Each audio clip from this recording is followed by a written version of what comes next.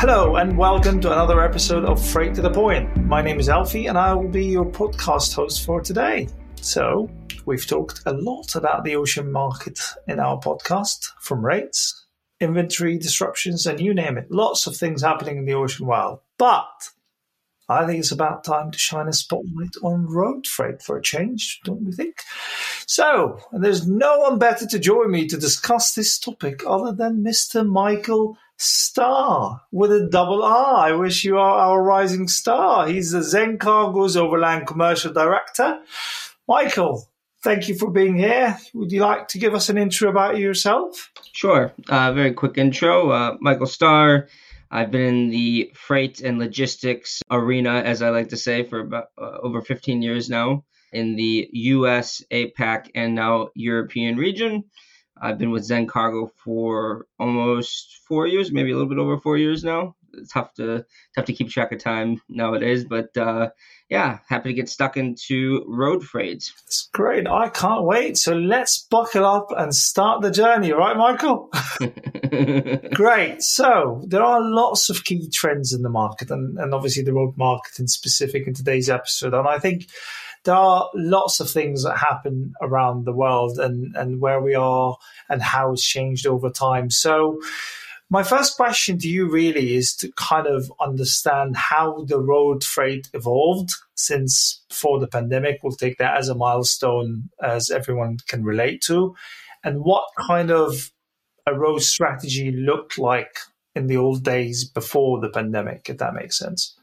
I would say a lot has changed for the last, let's say, 4 years. We've had a couple key inflection points with the pandemic and then, of course, the Ukraine-Russian war afterwards. I would say when we look at the pandemic versus like post-pandemic versus, kind of road freight was really structured. It was really very set, like very structured, asset-based. And you're starting to see, especially with the pandemic time, like how quick everything had to move to like service your customers to get to achieve the speed to market that you wanted to achieve. You really had to just accelerate, all aspects of your supply chain, and road, of course, being the first and last link at the very least, the first and last link of your supply chain. So when you talk about like delighting your customers in the last mile, whether it's B2B, B2C, the pandemic was all about speed, getting stock to your customers, getting it there, in the time frame that they expected, and cost just naturally kind of became second nature to that, to the speed aspect. So what we saw, especially in the last 4 or 5 years, is, of course, digitalization and technology have really helped kind of change the old ways of doing things, the old real structured, this is the way it's been done for 30 years. It's kind of started to change a little bit. The pandemic broke a lot of that down, right? With like needing to be quick to market. It broke a lot of those barriers down naturally as well. The problem then is with, when you look at 2022, February, March, with the war in Ukraine, that then took all the really fast, quick decision making that had to happen, then made it very expensive. Now, obviously, that's changed a little bit with the downturn in the marketplace, and road is certainly feeling that, but not nearly to the degree that you're seeing that in the ocean freight market, for instance. So I would say that's a really big transitionary period. The last 5 years is having to go fast, and now fast has become expensive. Yeah, it is interesting you're saying that, because definitely we are seeing a demand falling down from how it was in the past. So as you said, everything was fast, and I love your analogy, speed and fast. That's when it comes to road.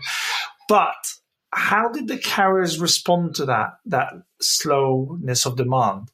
I think you saw a lot of them kind of really jump in with both feet and change a lot of their processes and ways of working to achieve what their customers were demanding of them. And of course, you saw a lot of investment in assets, in new trucks, Euro 6s, clean technology, more drivers. Everyone knows that basically everywhere you look around the world, there's tremendous driver shortage gap that exists and is growing. And so everyone's investing in that to make sure that they can meet their customers' needs.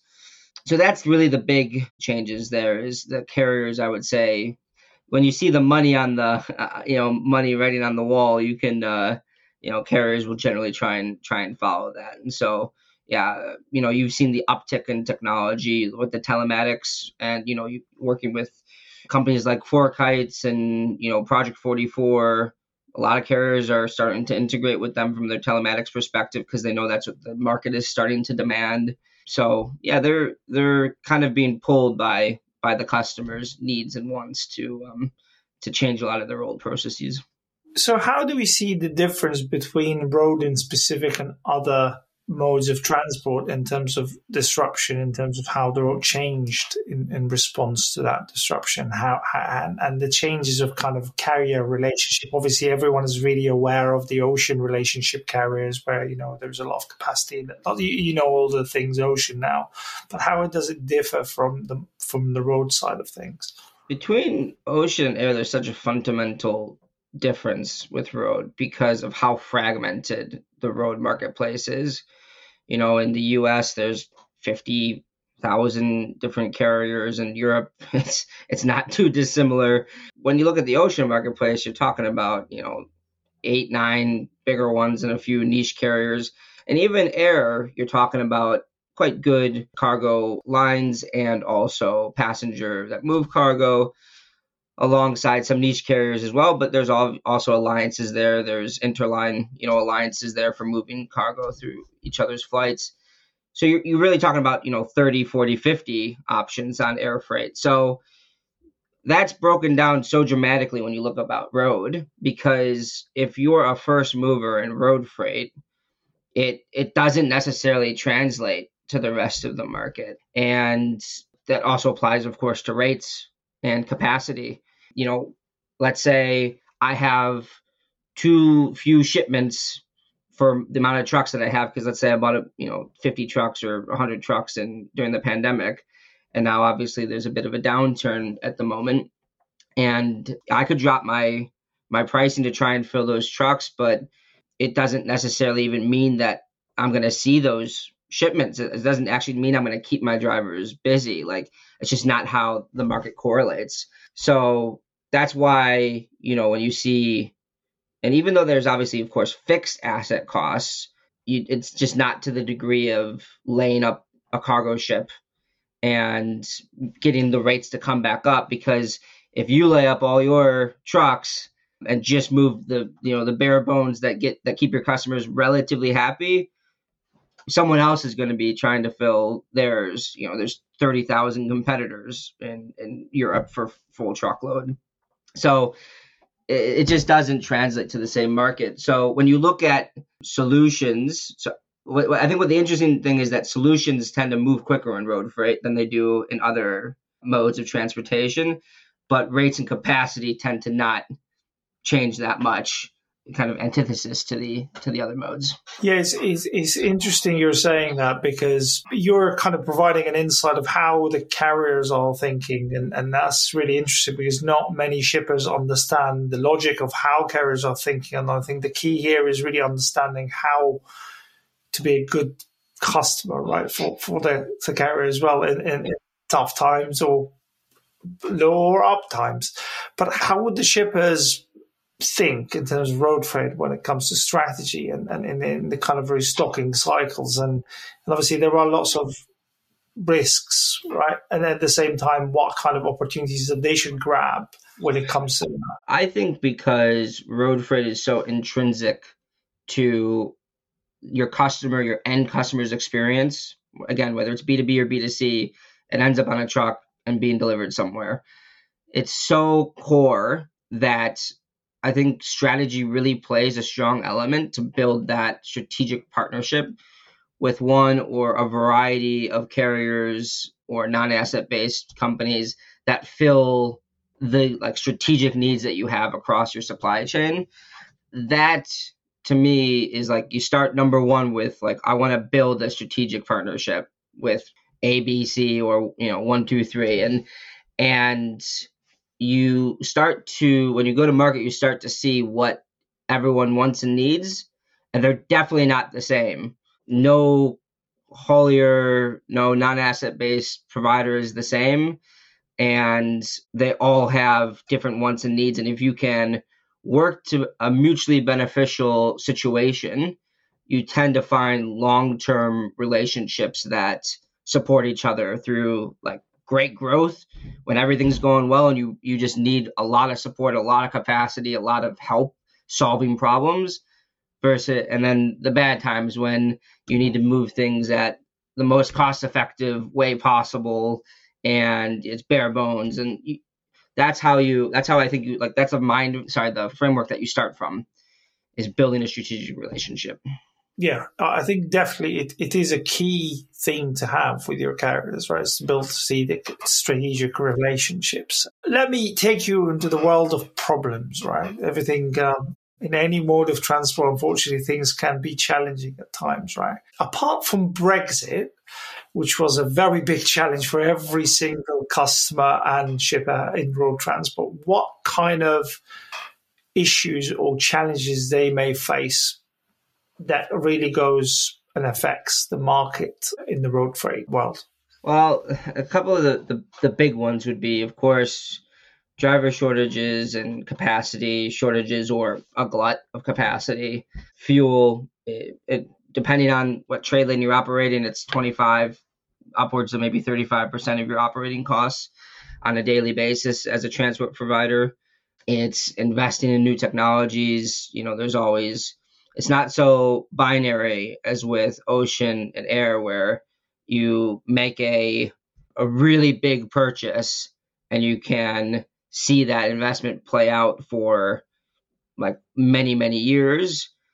Trucking is not necessarily as much as you see a shorter term benefit, and then there's new technologies that come into place, and the CapEx required to buy a truck is not obviously the same as buying a Boeing or a new 20,000 TEU vessel. So it's a bit of a quicker turnover there. So, their assets themselves.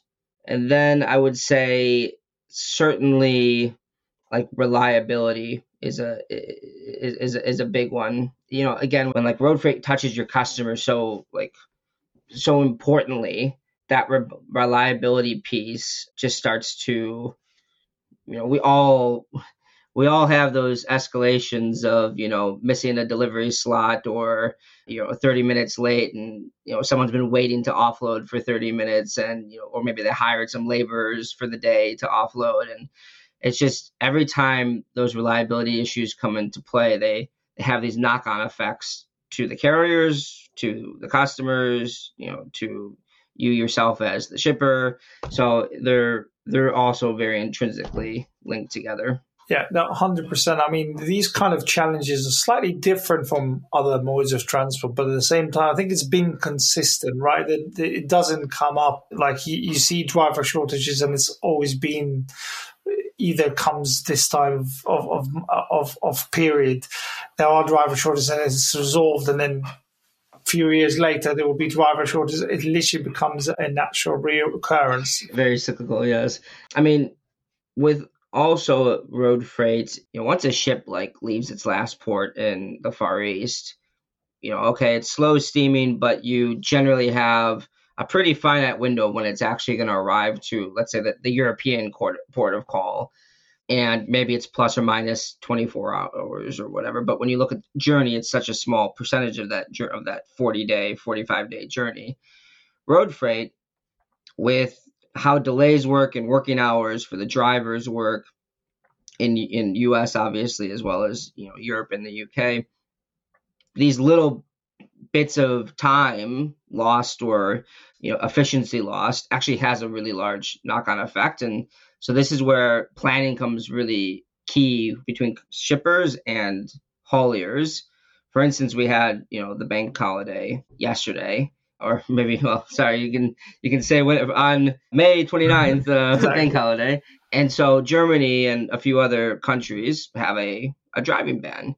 So you had a driving ban Saturday, Sunday, Monday. You have plenty of customers who would expect that you could have delivered something that collected on Friday, for Tuesday morning, but you actually couldn't have driven most of that time.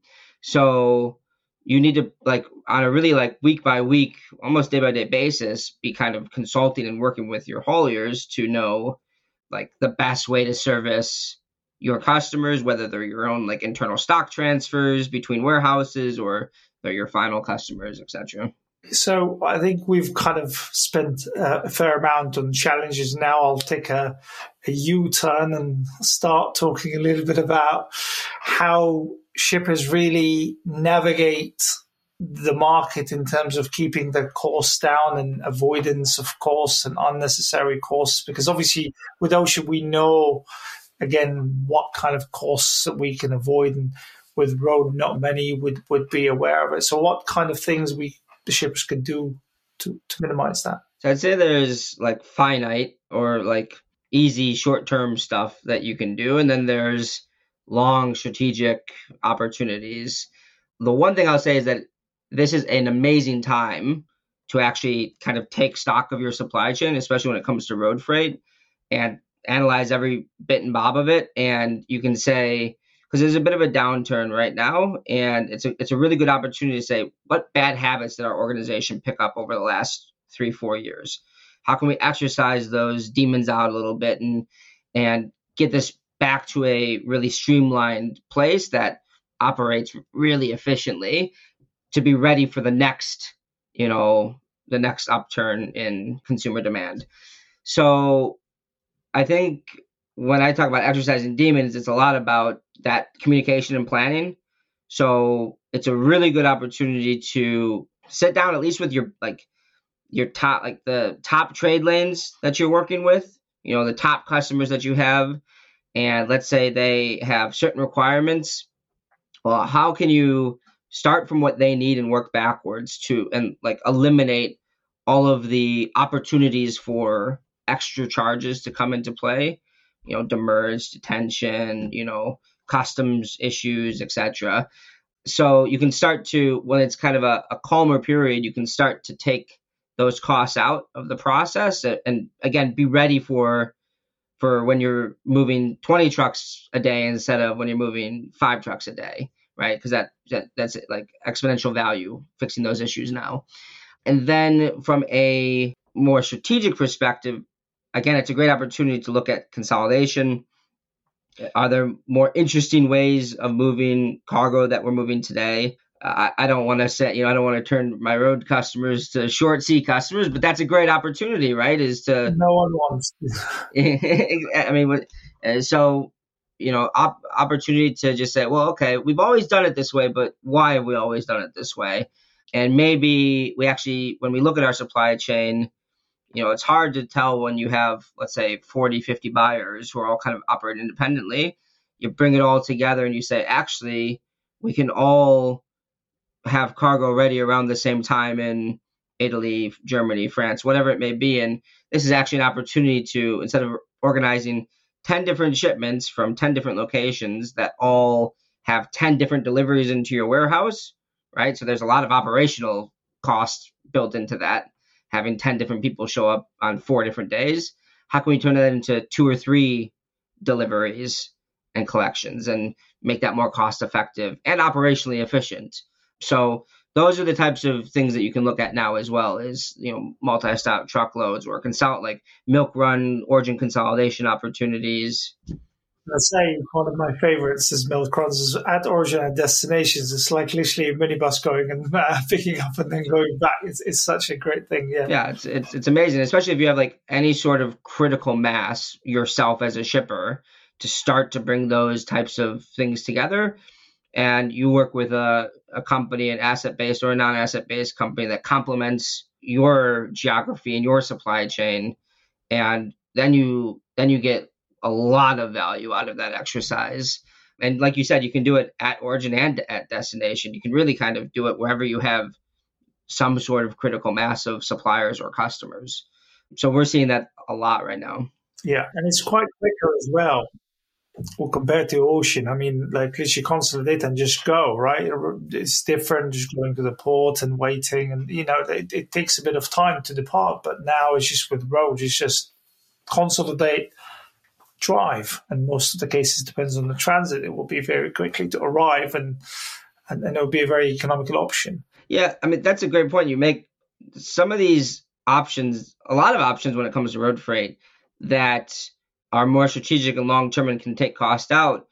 Very oftentimes they can actually add value in terms of like reducing transit time, quicker to market, quicker to, supply chain lead time from your suppliers into your warehouses. It's usually not a, this or that. It can be both in road freight. I would say actually more often than not, it can be both because that critical mass makes it obviously more economically efficient for everyone who's in your supply chain, hauliers, so on and so forth, suppliers. Yeah. And I really love you mentioning a lot of value, right? Again, yes, costs can be reduced and everything, but for me, it's the epiphany as an account manager, I'll have to be biased. It's really the value drivers that you bring, not just with cost. So everyone can do the cost, right? But it's the value that adds to that cost that you're paying. So how can shippers get that value with the relationship with their carriers? What kind of things that they can do? I mean, it all starts with creating like a win-win scenarios where like you're aligned for a mutually beneficial outcome, right? Whether if you're a shipper and it's cost out or if it's transit time reduction, maybe both, in a perfect world, you get everything, then I think you find the right strategic opportunities and you have that mindset, you're going to get value delivered to you.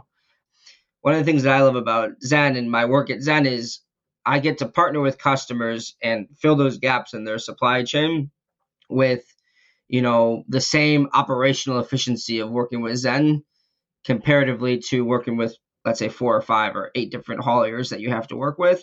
There is no single asset-based organization like in the world that can do everything well, and deliver perfectly. Like it's very hard to find. Yes, absolutely. It's nigh impossible. But I mean, if you find it, you're paying out the wazoo for it as well. So that's one of the beautiful aspects of working with a non-asset based carrier is you're able to have the same operational efficiency, but work with across your whole supply chain, filling all those different gaps with better solutions for the marketplace. So I think having to like tie it into the last point, I definitely think having a like mutually agreed, I guess I would say statement of works or scope of works in that you both shipper and carrier outline before the engagement what value you're looking to achieve and derive and what you're going to be able to do for the other party. And that sets, again, the framework for the whole engagement and delivering upon that value. So I think it's also very important to have all that kind of like to have your wants and your needs planned out in advance and then go find, the right strategic partners to make that happen for you who align to that vision that you're asking for. Because a lot of times you go so far up the river with, trying to like, you think this is going to be the right solution, but it turns out it was actually never going to be the right solution because you're just too misaligned on service delivery standards or, technology, etc. It's much better to kind of outline that all out in front and then basically agree on it moving forward as the next step. Yeah, and it's interesting as well. We're not just looking at moving the freight from point A to B. Is the value as well that brings to other things on the side, right? Like be it your customs process, whether you have the same broker as your freight provider, be it your systems that you use and all that. So it definitely gets more granular as you start getting the value that you're doing, just not really only moving A to B. I mean, value can be so granular as our warehouse likes to load on Fridays, but our broker, let's say you're moving from the UK to the EU or EU to the UK, but our broker isn't open on Saturdays and Sundays. And it either creates demurrage or it creates a challenge that we actually have to load on Thursday mornings now instead to meet the transit time requirements and the customs clearance. It can be so simple as aligning the right solution that gives your warehouse the best of that world, makes the customs worker be able to work, for an hour on a Sunday to get the clearances done for everything that loaded on Friday. And your customer, like, is there at 8:30 in the morning on Monday, and he's getting his deliveries, and he's really happy too. Instead of having a truck be stuck, it's at 11 a.m. on Monday, and he's like, "Where's the trucks that I'm expecting? Are they stuck in the Netherlands waiting for clearance, or something like that?" So value can be as granular as just exercising a little bit of those challenges. That's great, Michael. I completely agree. I think we could talk about that all day long. The road freight world is a big one. So I think it will be interesting to have another episode on solutions part of road freight, because everyone really understands the kind of ocean side and the air side, but not with a road. I think the great food for thought that the listeners could have there. Thank you so much, Michael, and thank you for joining us on this podcast. I've really enjoyed our conversation, and thank you everyone for listening in and listening to an episode of Freight to the Point. I'd like to ask you to not forget to like or subscribe to our series on Spotify, Apple Podcasts, or Google Podcasts if you enjoyed this episode. And of course, if you have any questions or feedback, please feel free to reach out to us on LinkedIn or any of your social media preference. We'd love to hear from you. Thank you so much.